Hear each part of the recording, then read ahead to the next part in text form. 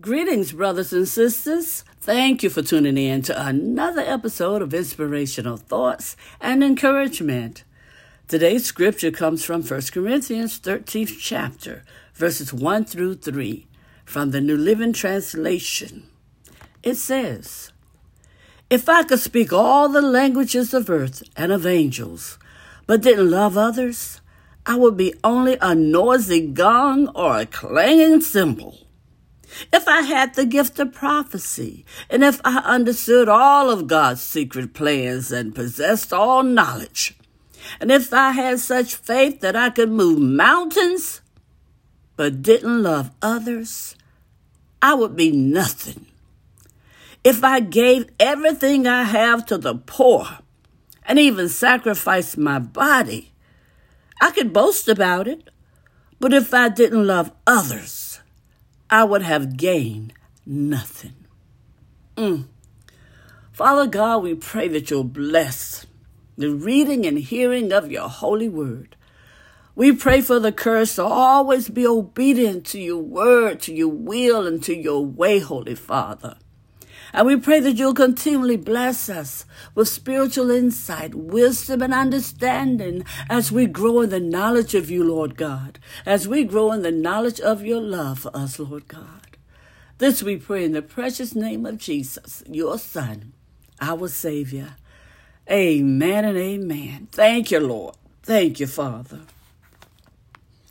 Brothers and sisters, have you ever resisted obeying God because his instructions were something you didn't really want to do?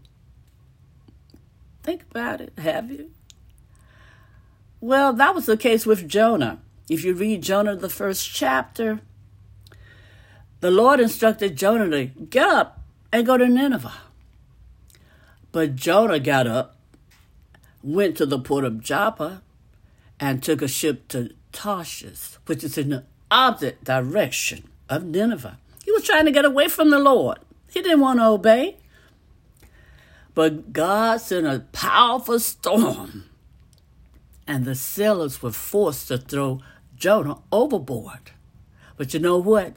God had a fish waiting to swallow Jonah, and Jonah was in that belly of the fish for 3 whole days.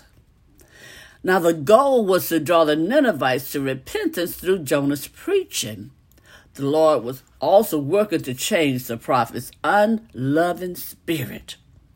Jonah did not want the hostile people to experience the divine grace and forgiveness of the Lord. Well, though he eventually obeyed and went to Nineveh, his heart didn't change. And brothers and sisters, the same thing can happen to us. It's possible to go through the motions of obedience while harboring resentment, anger, and a rebellious spirit. But 1 Corinthians 13th chapter, verses 1 through 3, which I just read, warns us that even our greatest acts of sacrificial obedience done without love profit us nothing. Amen? God wants more than begrudging compliance. He wants us to do his will from the heart.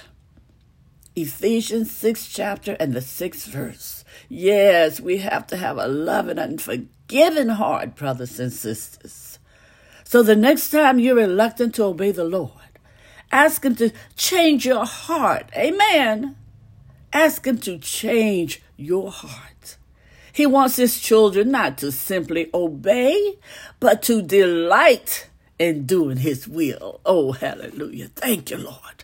Delight in doing his will, brothers and sisters. And when you do, you'll have a blessed journey. You'll have a blessed life. You'll be able to be such a blessing to others. And have a blessed day.